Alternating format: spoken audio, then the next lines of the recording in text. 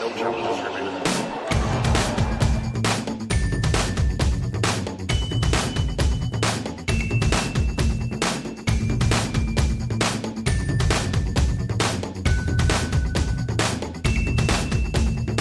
Welcome to surprise episode 99H of No Challenges Remaining. I'm Ben Rothenberg, joined by Courtney Nguyen. I think the H stands for or something like that, because we just wanted to do a little mini episode to wrap up the week, our normal weekly show, in addition to episode 100, which is also dropping today. And it's a big extravaganza, but sort of a standalone, timeless we didn't Marvel structure. We didn't want to hook it to anything. But at the same time, we also didn't want to ignore the week in tennis and everything that happened, because there was kind of a lot. It was an interesting week. Both of us, Courtney and I, were down in Charleston for the Family Circle Cup.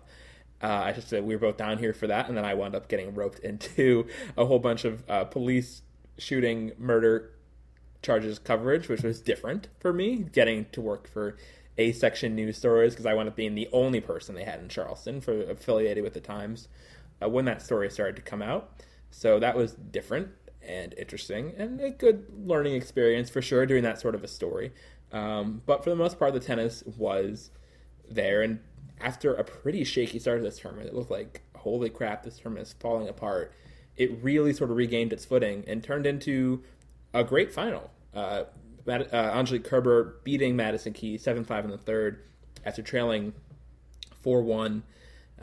Great match from Kerber. We talked about Kerber very recently on the show as being a slumper, and this week came out of nowhere for her to string together these matches. She almost lost first match to Evgenia Rodina, which is just not impressive, and she steadied herself and won the tournament. What did you see? I guess let's start with Kerber briefly before we get to Keys, because there's more on, I think. What do you make of Angelique Kerber doing big things? I spoke to Kerber during All Access Hour before the tournament, right. And I was one of the only ones, because everybody else was talking to Madison Keys, and I think Katerina Makarova was behind me, and I literally had gotten up from speaking with Caroline Garcia, and I turned around and Kerber was just sitting there by herself. No reporters had gone over there, so I sat down, talked to her a little bit about her season so far. And what was really actually surprising to me, because I never thought I would hear this from an Angelique Kerber, is that she said, look, okay, yes, I've had a bad 3 months, but I also know that for the last 3 years, I've been a top 10 player. So to me, sample size, I don't think that I'm a terrible tennis player just because I had a crappy 3 months. To me, it's not a problem. I'm not going to panic. And that was just shocking, because we know Angelique Kerber, and we know how negative she can be, how hard she can be on herself. And also, I remember having conversations with her back 3 years ago when she just started to break through and was getting all those great wins and made that incredible run at the U.S. Open.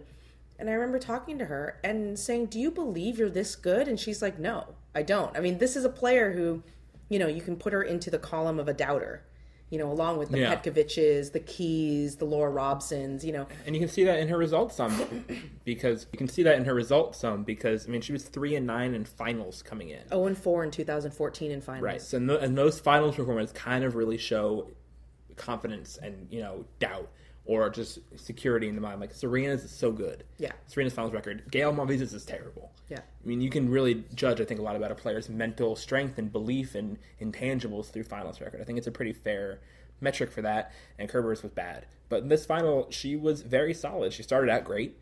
Broke Keys right away. Keys hadn't been broken the whole tournament. Keys played shit for the first 15 minutes of this match. Completely true. Let's just be honest about that. True. But Kerber still did get off to a good start, took advantage of that, got off to the first set, and hung in there when things looked like they were going not her way, and turned around and won the title. So it was an impressive win for her. It sets up the Germans real nice for Fed Cup if they aren't too exhausted. Should be actually. I can't remember looking forward to a Fed Cup tie more than this one coming up between Germany and Russia and Sochi. In terms of things going on with Kerber, Petkovic, Sharapova all in there on clay, I think it's going to be a really cool one. And so I think it's appointment Fed Cup television, which I don't usually say, including about finals. I don't think the format always makes itself that good. But this one should be real good. I agree with that. And it'll depend a lot on the tank. It'll depend a little bit also on Russia. How is Maria Sharapova doing these days with that, heavily strapped thigh in Miami? You have Kuznetsova playing at the number 2 spot behind her. No, Ekaterina Makarova, who said that she spoke to Meskina, and Meskina wanted to give her some time off because she had played Fed Cup so much in the last couple of years. I don't know if I believe that entirely, given Makarova's pretty well-known beef or feelings about Maria Sharapova. Beefy feelings. So, yeah, but I wouldn't be surprised if it was like one of those, well, she plays, I'm not going to go sort of situations. Yeah, it's definitely a must-watch Fed Cup tie. Very interesting comments from Andrea Petkovic, who also had a very good title defense here, losing to Kerber in the semifinals. Did well. I mean, for someone who's not used to defending titles, she really handled herself well, I thought, in Charleston. And I was telling Ben all week, I'm like, man, you could do far worse than building a tournament around Andrea Petkovic. That was the thing. This was a tournament that really was riding Petkovic. Yeah. I mean, Petkovic was big on the stadium, big on the billboards. Without Serena, they were really relying on her, and there was a lot of pressure on her shoulders, a lot of appearances. She had to do a lot of media. Yes, so there's a lot of pressure on her, and she never really dealt with that before at a tournament, I don't think. Even in Stuttgart, I don't think it's that level. No, she said that. She's like, I've never had to defend titles because I always got injured the year after. So even just the attention of it, being the sort of rock star, and there were local American fans who said, who were cheering for Petkovic loudly the whole time. She clearly had the crowd on her side, and it was cool to see that. For her. And even Madison Keys said at some point in the week that she thought that, she was getting crowd support, but she still thought that Petkovic was probably more popular here. Yeah. So that's pretty remarkable for an American to say that. And you'll probably hear that quote later from Madison as we shift to talking about her. Madison Keys, not known as a clay court denizen, let's say, really had a very solid week here against not A-list opposition, it must be said. Didn't beat anybody in the top 60. But was incredibly businesslike, incredibly unruffled, making it to the final of this premier clay tournament. It was not a result I think anybody saw coming, especially after the bit of the meltdown she had against Sloane in the second set there in Miami. So hugely impressive week from Madison Keys, that really making a premier final that soon after the Australian Open, I think really backs up the hype, for lack of a better term, and solidifies her as being more than just a one-hit wonder. She can summon her best tennis in all sorts of circumstances. Yeah, she's an impact player. I think that we can officially give Madison Keys that sort of label, where on any given day, wherever she's placed in the draw, she can do some damage, and she can break a draw open when she plays higher ranked players. And I think that one thing that I really was reminded of this week, being here in Charleston, watching all of Madison's matches, is it was a reminder as to why we watch these smaller tournaments, these early rounds at a smaller tournament, as opposed to just relying on score lines and the end of day email that tells you the results and what happened. Because on paper, yes, Madison didn't beat anyone ranked higher than 65. Highest ranked player she beat was Lauren Davis, number 66. 3 qualifiers, all ranked outside the top 100, and Lucy Radechka, Katerina Bondarenko, Andrea Mitu. So on that level, you're like, well, duh, Madison's supposed to win those matches. But the way she played those matches, as aggressively as she was hitting the ball, as cleanly as she was hitting the ball, that backhand used to be a liability for Madison Keys. Yeah. It is now officially a weapon. It was big. It was massive. There was, watching in the stadium, there was not a demonstrable difference in pace. You couldn't always tell, if you weren't looking, what shot came zooming, if it was a forehand or a backhand. It was that good. I mean, really, the double-barreled attack that she has now is pretty scary for everybody else involved. And obviously the forehand is still bigger and more reliable, but she's shoring up her weaknesses while strengthening her strengths. She's doing everything really well. And not that she's going to win the French Open, but that she can do this on a clay court was big and surprising to her. I think I talked to Lindsay Davenport for a story I did about Madison this week. Surprising a little bit to Lindsay that she was able to translate her success so quickly, especially after the disappointment of Miami. And yeah, it's a big week for Madison, and it was a good week for her in just sort of in our interactions with her too. She was very grounded, same sort of self-deprecating, super sarcastic all the time, not teenager anymore, but teenager-ish thing that she does, and she seems very comfortable in her skin and her results and her tennis now. Yeah, and I'm going to include some clips here of some of those press conference moments with Madison here in Charleston. And one of the reasons why it's something that I've kind of wanted to do for a while now with her specifically, is that for a lot of fans who sit at home, read transcripts, if you're like anything like me or Ben, before we had access, that's all I did. I loved transcripts. And the thing about Madison Keys is when you read a Madison Keys transcript, you need to take it with a huge grain of salt and recognize that 80% of the time, she's being incredibly sarcastic. And it doesn't come across in black and white. In fact, sometimes, you ask her a question and she's super sarcastic and it's funny. And then you leave the press conference and you're like, darn it, I actually needed a legitimate, earnest answer to that. And I never got the quote. You can usually steer her onto a track of earnestness. Yeah, you can get her there. You can get her. And it's not that hard. She's not obstinate or difficult. No. But it's just sort of, she has this playfulness about her. Yeah. I think it's the best way to say it. That makes it just keeping herself entertained. Because talking to us after every match must get really monotonous. Yeah. So yeah. we appreciate her doing that and just wanted to share some of that entertainment value she brings us. So here is Madison Keys talking about Madison Keys while rolling her eyes at Madison Keys.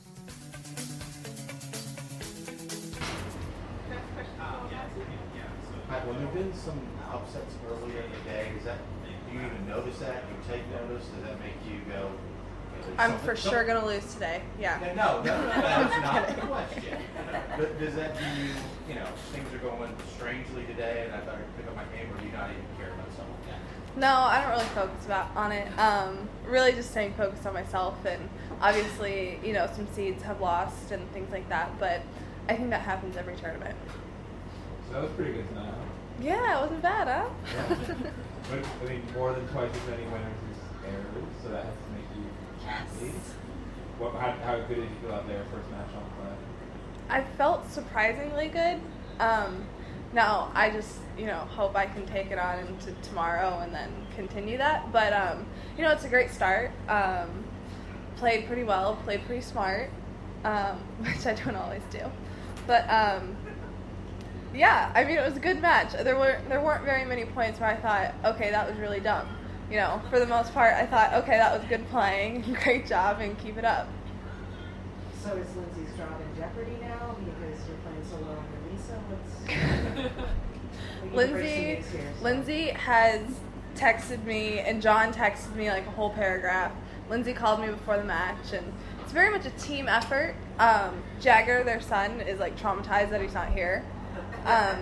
He was watching on the iPad today. I got a picture of him watching my match. So, no, Lindsay has very secure in her job right now. Lauren said that she knows your game like the back of her hand. Wow. Yeah. Okay. She just knows everything, doesn't she? She has me figured out. Can you comment on that, please? I guess she just knows my game like the back of her hand. We know each other really well. I think that's a bold statement, but I agree that she knows my game pretty well. So, yeah, like the back of her hand. So, we'll see how that plays out tomorrow. You talked about not playing so smart. You said the same thing yesterday, or in your first match, where you thought you played pretty smart and didn't do too many dumb things. Do you think you playing will always be an internal battle between smart and dumb? Or do you think Yes, always. Always. As the ball's coming over the net, a lot of the time I'll be like, okay, hit it cross court, and then I hit it down the line, and I'm like, no, that was not the right thing. So it's like an internal thing where at the last minute, sometimes I'm just like, yeah, let's try the dumb one. And then as soon as I hit it, it's like, that wasn't right. Okay, maybe we should go cross court. So luckily this week so far, I've been leaning towards the smart side. And hopefully tomorrow, I, listen to my first instinct of playing the right shot. Do you think that you're getting, quote unquote, smarter on court as you get older and more experienced? I don't want to jinx it and say yes. So I'm learning and getting better, but definitely don't have it all figured out yet. So you make the semifinals in Australia. You win one match after that on hard courts, as you said, you're super good at. Then you get on play. Confidence builder. Yeah, exactly. I'm talking you through it. About 5 games through 2 rounds in the quarterfinals. So On clay. On clay. What? So what are you doing differently this week than you were? Is it just a matter of like competition level? Because obviously it's not easy to play Sloan and JJ on a hard court. Was your competition level here, or is there something that you can see in your game that you're doing better this week? Well, I mean, after Australia, it was tough because I was hurt, so it wasn't on the court as much as I wanted to be, and felt like I just didn't have, I didn't have the practice that I had going into Australia and feeling really confident and everything. So pre-Indian Wells, it was very rushed, just trying to get trying to get sets and hitting and just trying to get the confidence, and I don't think it was quite there, which then Indian Wells leads straight into Miami. And I mean, JJ and Sloan are both really good players. They've both been having some really good results. I mean, JJ made the finals, so it's not like I lost to a scrub or anything. But yeah, no, I think it's just having some more matches and practicing and, just getting a little bit more confidence has definitely been a huge thing the last couple of weeks. So how well do you know Lauren's game? It's like the back of my hand. You were saying before that, Pekovic is still around and she's a crowd favorite. Where do you get the sense that she might be more popular here than you? Is it just because of things you hear or seeing her match? Not that she's more popular than me, but just, everyone loves Petko. Like, you can't not love Petko. So, I feel like she's a crowd favorite everywhere she plays. She's funny, and I actually, this morning, the paper, I don't know which paper, had a picture of her, and I thought it was really flattering, so I took a picture and I sent it to her. And, I told her it should be her new profile picture, so we'll see if she takes my advice on that. So you're a fan as well then? Yes, I am, always. Did you expect to make a clay court final this year? No. So how surprised are you with this whole week? You're pretty good at tennis, but maybe people didn't expect clay to be your first final of the year. Yeah, definitely kind of surprising. I don't think the grass final surprised people as much, but just really happy. I think it's pretty good transition from hard court to clay court, and hopefully I can just keep this up and it'll just kind of continue onto the right clay. What have you learned about your game from these results on the surface? Just that I can, play a consistent game, but also still be aggressive, and not rushing things, but also not completely changing into a clay courter. Madison, setting the serve aside, what were you particularly pleased with today? I think, just staying in cross-court rallies was definitely my biggest thing. Staying in the rally and then changing direction on the right one. And then I think, just moving forward and kind of taking time away. Why do you not want to stay in cross-court rallies all the time? Because that would be far too boring. And the unforced errors that come when you change down the line on dumb balls are way more fun. Sarcasm still happens. Yeah, it's going to bite me in the ass one day, but it's alright. Aside from looking the trophy and match point, maybe, what do you remember of that Eastern final? I remember that last game where I think I had 27 match points, and she kept serving out wide, and I kept missing the ball in the middle of the net. That's pretty much it. It was a good match. It was a 3-set battle and all that, but just the balls missed in the middle of the net. That's because every single time she was going to serve on that side, I was like, okay, she's going to serve it out wide, cover it. And then she would hit it, and then I would miss it, and I'd be like, okay, totally didn't do what I just told myself to do. But, no, I remember the first set being really good, and I remember the second set, backing off a little bit, and she kind of was able to dictate a little bit more. And then I remember the third set just was a battle, back and forth. So, if she wins today, it'll definitely probably be a battle again. Does this week increase your expectations for the rest of the season? I expect to win the French Open now, yes. No, it's definitely, I can play on clay, but then again, green clay and red clay are very different. So it's still, just working on my game and working on being more consistent and playing the right shots, and whether it's on, grass, hard court, clouds, whatever. It has to be the same thing. Madison, a tough match, obviously very entertaining from both of you, high quality of tennis all day long. Can you kind of talk us through it from your perspective a little bit? Not a great first set from me. I started slow, a little bit nervous, making some errors, but even then, it was still really close. It was a game here or there, and at the end, she just didn't make any mistakes, and I started making a couple more, and that was really the match. Obviously not the way you wanted it to finish this week, but what can you walk away most proud of from Charleston and your performance here this week? I think, coming off of tough losses at Indian Wells and Miami, and, just having a great attitude, and, also just fighting today. I could have gone away after the first set, and, I dug deep and still put myself in a position to win. More deflating because it seemed to be in hand there in the third set at 4-1, or do you take something that it was that close at the end? Yes, I was up 4-1, but at the same time, it's one break, and she completely lifted her level, and it kind of just totally changed right then. But it's good because I wasn't playing my best, but I still, it was so close. But then it also hurts a little bit more. How important was it for you to back up the Australia run and having another good deep run just 3 tournaments later for you? Yeah, it's the expectation from other people kind of gets on me, but it's more like the internal expectation of, I was playing really good tennis in Australia and I wanted to see that again. And, this week I saw a lot of good tennis, so pretty happy with it.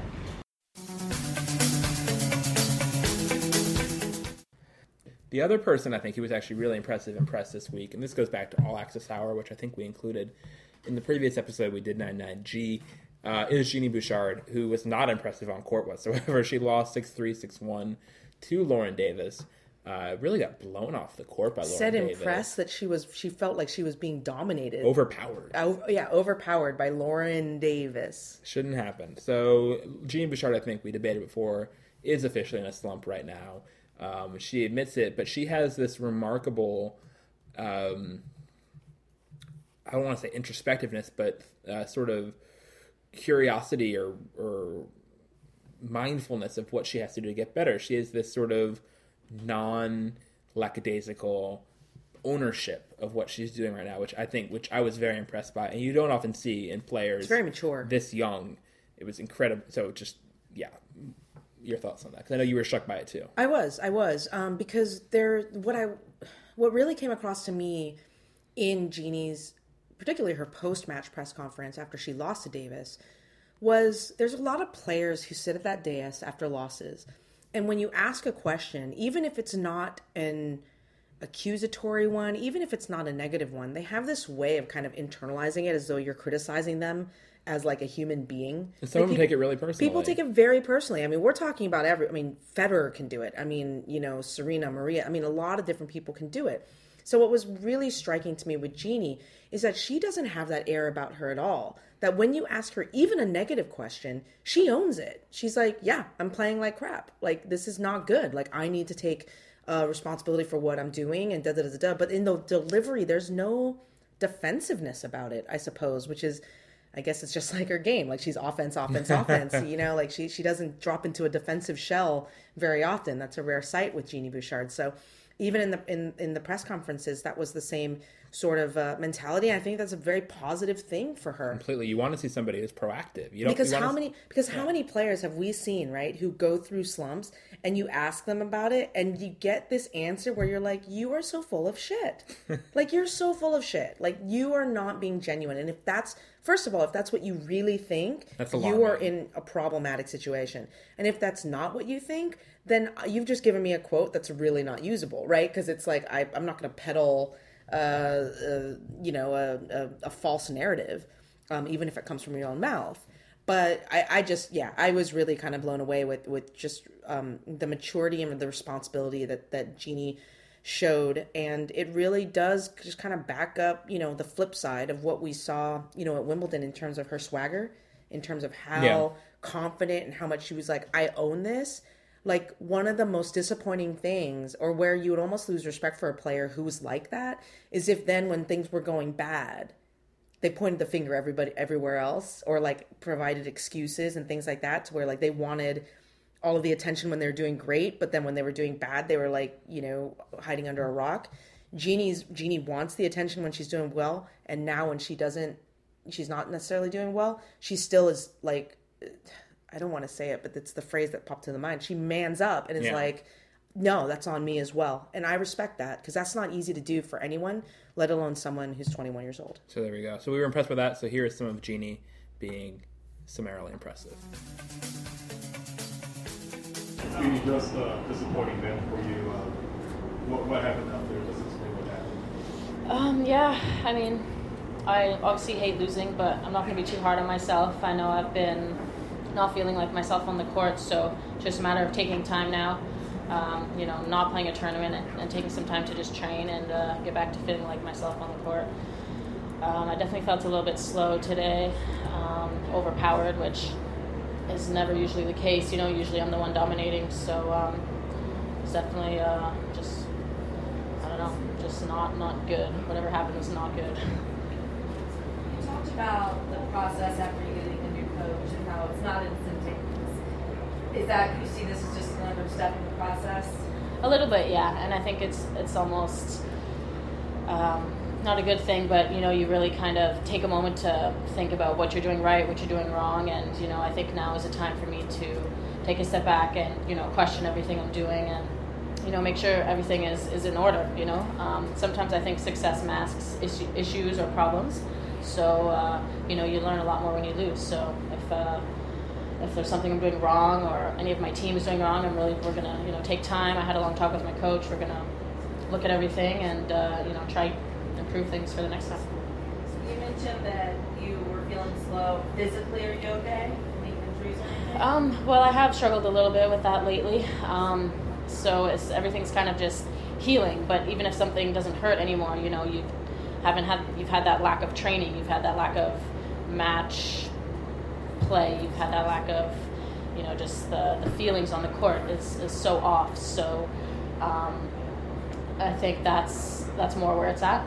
Nothing is hurting, but it's more about getting back into match play. You mentioned the success sort of masking problems in the sense of those problems might be, or what's I have so many. I'll be here for an hour if I start talking about all my problems. I know I didn't feel, physically, strong enough on the court today. Felt a little bit slow, like I said. Maybe the way I wanted to maybe rush and play another tournament instead of taking the time to prepare a little bit more. I like playing matches more, so that was my idea, but maybe it's not the right one. So it's little things like that where you gotta take a step back and think, okay, clearly, I'm not doing something right, or someone around me isn't doing something right, so I need to find what that is and try and make it better. And I'm just more excited, really. I see it as an opportunity to, get better now and do something different and get better. What is kind of the overwhelming emotion or thought in your head right now? Are you pissed? Are you sad? Or are you confused? Are there doubts? What's the overwhelming sense? I think as soon as I got off the court, definitely a bit of anger, but also kind of this confusion / quest to find what's wrong, this kind of searching feeling that, okay, I know something's off, I know something's not right, so I want to find it. And it's I know so much can get better, and I know I can do better, so it kind of encourages me that, I know I can change a lot of things, so that gives me room to improve so much. And I already, spoke with my coach a lot about it, and we're both, believe in my game and believe in me, and it's just about, waiting for the right thing to click and trying to find out if I'm doing something wrong, what is it? And it's more of just trying to figure things out a little bit. So I'm not going to take it too hard. I'm just going to see it as, okay, something's going to happen now. So the other big story, probably arguably the biggest story out of Charleston, was not in the singles but in the doubles, where Sania Mirza and Martina Hingis won their third tournament together. They're undefeated together, sweeping Indian Wells, Miami, and Charleston, which is an incredible triple to pull off. Ridiculous triple.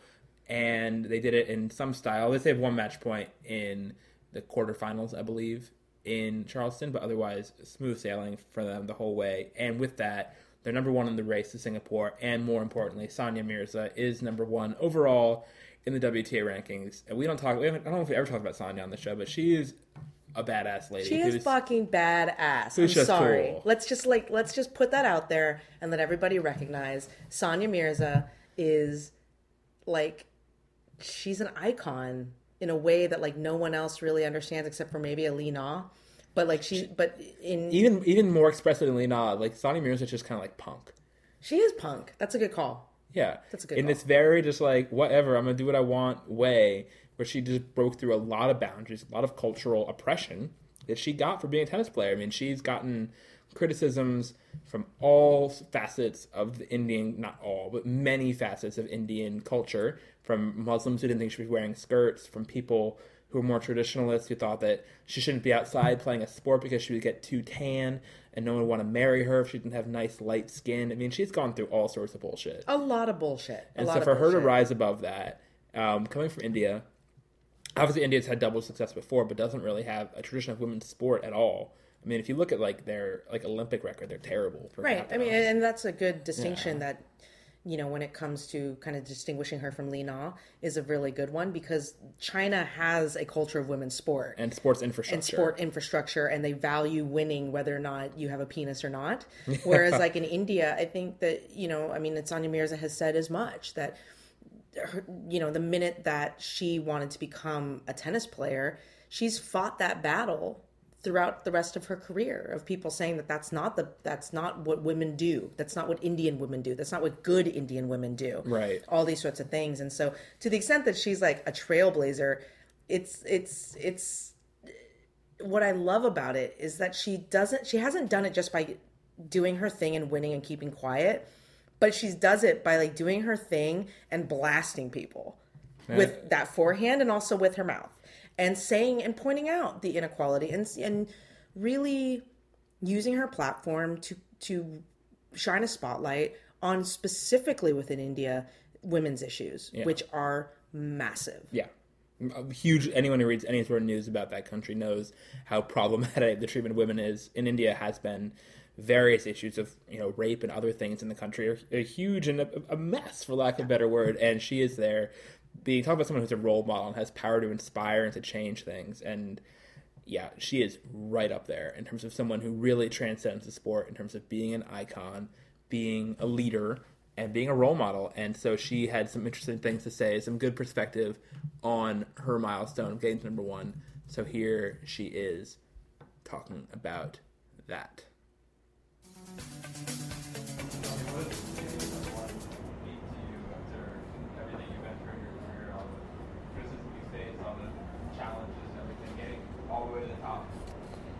You know, when I started playing tennis, she was a very big star. When I was a few years into, I mean, maybe when I was like 10, even though she's not that much older to me, she just made it, you know, very quickly in her life. And funnily enough, people used to comment saying, what do you think? She's going to become Martina Hingis? And, you know, and they're like, what do you think? She's going to play with her? Well, like, you know, it was those kind of remarks from that side of the world where women, obviously sport is not something that's the first thing they go to come through all that after all these years. And I mean, for my family, the sacrifices we've put in, we all have a story. Every tennis player out there has an amazing story, and it all just seems worth it today, you know, and no one can take it away from me. I'm going to be the number one in the world.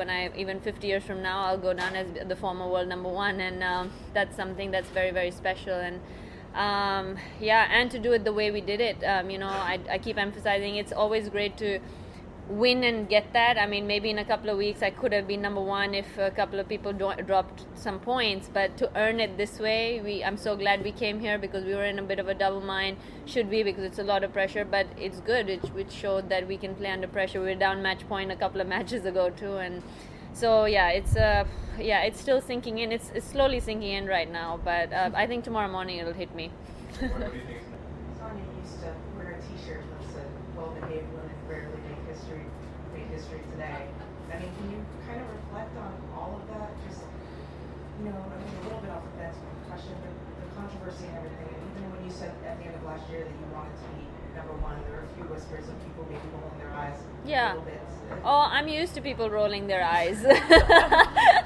No, it's just, you know, I'm actually writing an autobiography, and the working title is Against All Odds, because that's truly what I believe, and as a family we've really come from, it's really against all odds. You know, tennis at that point, when I was 6 years old, there was no clay courts, there was no hard courts. We used to play and practice on courts made out of, I'm sorry, but made out of cow shit. No jokes. I mean, that was the only court that was available.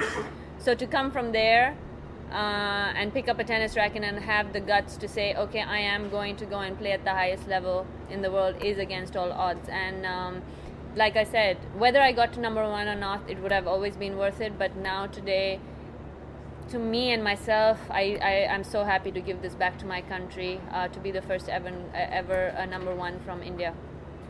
And Martina Leander in Australia now with Sonia here. You kind of get an Indian passport at this point. I'm a national hero back there. Yeah, there were, and especially also I've been to India now a couple of times in the last 6 months, so it was, it's quite a journey. I'm doing very well. India-Swiss combination is very good. Yeah, for the changing passports, and like right now I'm not thinking about that, but Switzerland's always been good to me. But no, this combo has worked very well for me lately.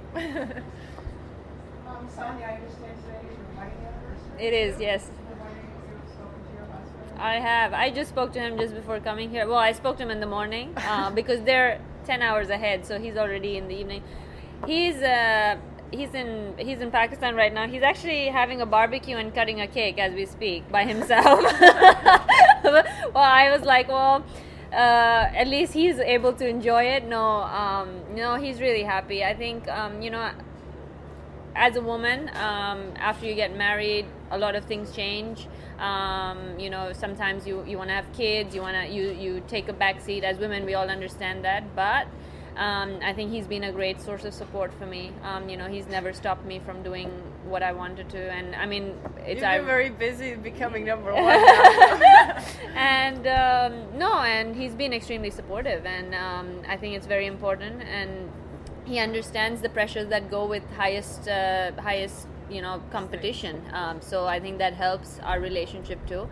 And it just so happens it's my anniversary today, 5 years. It's gone pretty fast, but I don't think, I'd rather be here becoming number one than be cutting a cake there. So. And Martina, what do you want this to mean? Like, what in terms of the message back home to young girls back home, all that sort of stuff? Like, what is the significance of this to you? That it's possible. You know, I'm also the Goodwill brand ambassador for the United Nations, you know, for women in the subcontinent, and I always say anything is possible. You have to believe that as a woman and as a girl, you are not a weakness, you're a strength, and just that it's possible. Anything's possible if you put your mind to it, you put sacrifices to it, you put hard work to it. Anything's possible, no matter where you're from, even if that means you've grown up playing on courts made out of cow dung, you know, and it's become like one of the best foreigns women's tennis. That's so it's possible, so cool. And I think that for me that's women empowerment, and I hope that we get there one day where women believe that anything is possible. The other tournament this week that was in North America was Houston, ATP clay court event, 250. played on sort of different clay. Red hard true. Charleston's played on weird clay, or quote unquote weird clay. Green clay, green hard true. So they're not exactly totally analogous to the European and Latin American clay. I mean, clay everywhere is different, but America's is particular different brand it's faster of clay. for people who are wondering. Generally it's faster. quicker. Generally plays more like more even, like a hard court. And to that point, 2 Americans were in the final of Houston, which was not expected. Sam Querrey and Jack Sock, and Jack Sock won it in 2 tiebreaks. Admittedly, we did not see very much of this tournament, Courtney, because we were in Charleston doing Charleston things. But what do you make of Jack Sock being the first of his generation of Americans, I guess, to break out and win an ATP title? Does it matter? Does it say anything? He's had a great spring after his injury comeback. So what is his first title mean to you? It's impressive. Yeah. That is for sure.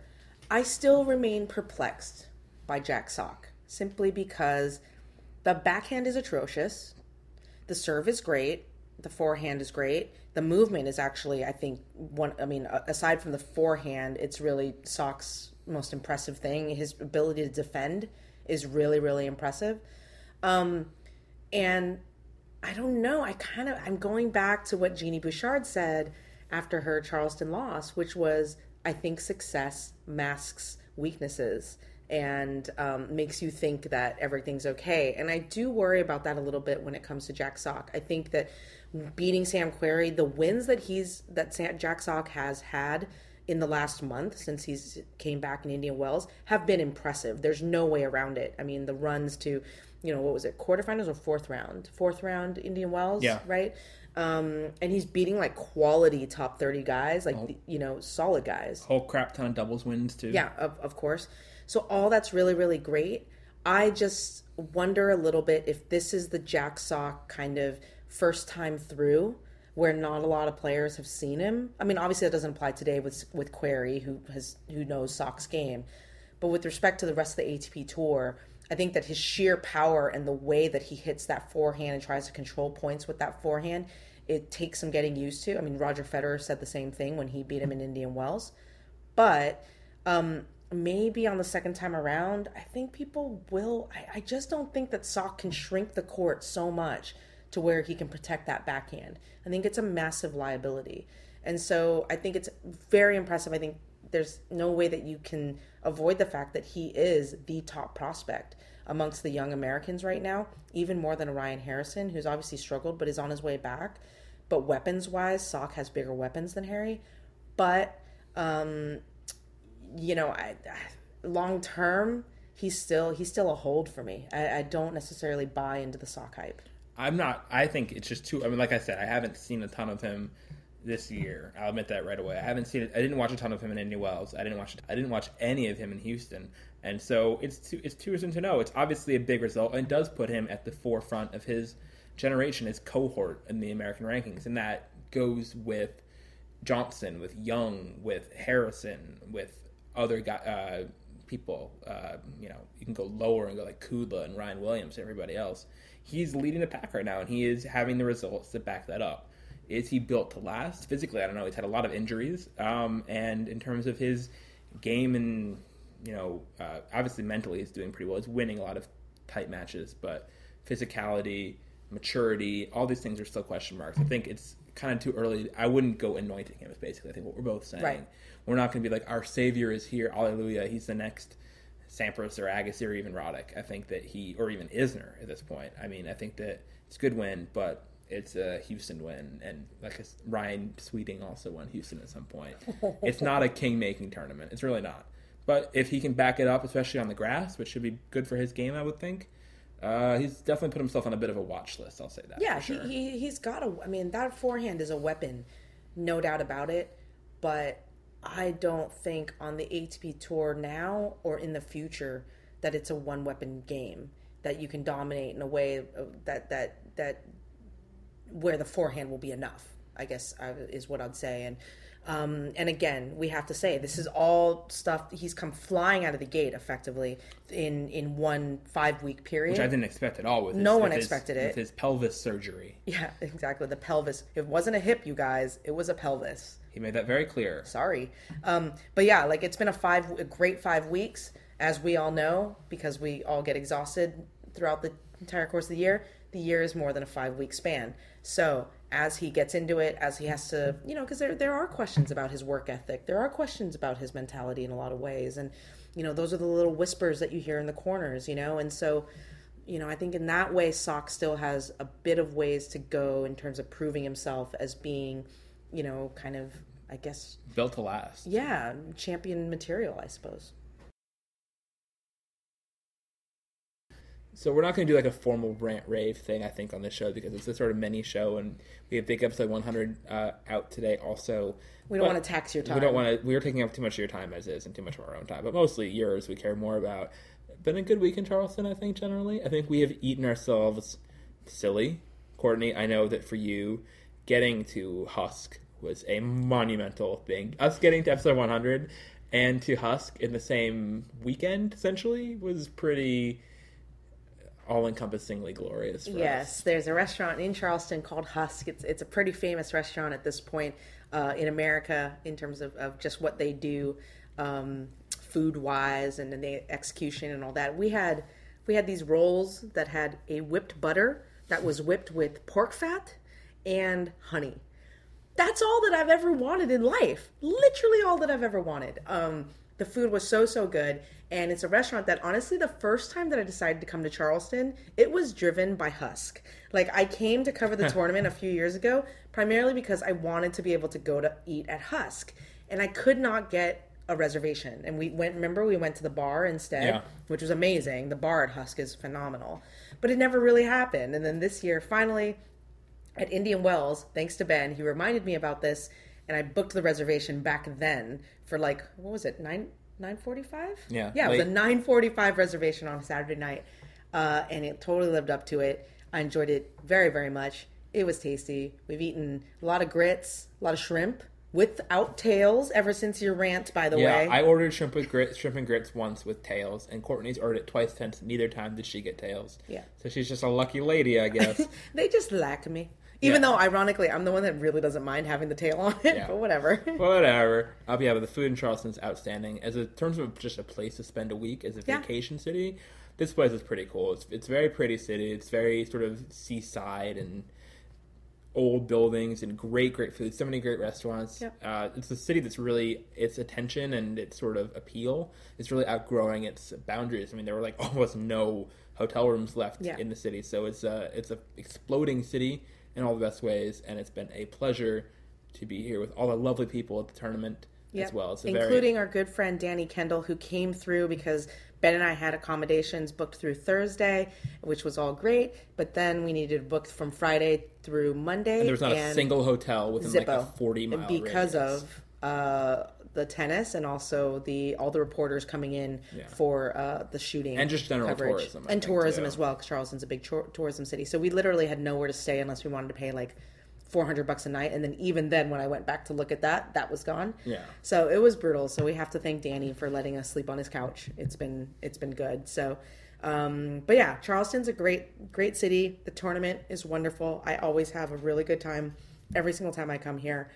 And as women's tennis fans, it's great to see a showcase for women only in the U.S. that is this vibrant and this sturdy and this great. I mean, the crowds weren't as big as they were when Serena was here in past years, must be said. Must be true, yeah. But still, the finals crowd was great, probably about 85% full, in a pretty sizable stadium, too. So the support they give for women's tennis is awesome, and it's a nice place to sort of come to at some point in your life. And it's just a nice place to be. And I have to tip my cap also to the players, because as much as like the fans are really great, and they are, it's also that loyalty is a bit earned. That love is earned because, for example, Jelena Jankovic pulls out of her somewhat anticipated match with Danka Kovinic, and JJ sticks around until 7:00 to come out on court to address the fans, and she was really actually quite heartfelt about how bad she felt that she had to pull out. And I think that little gesture is appreciated.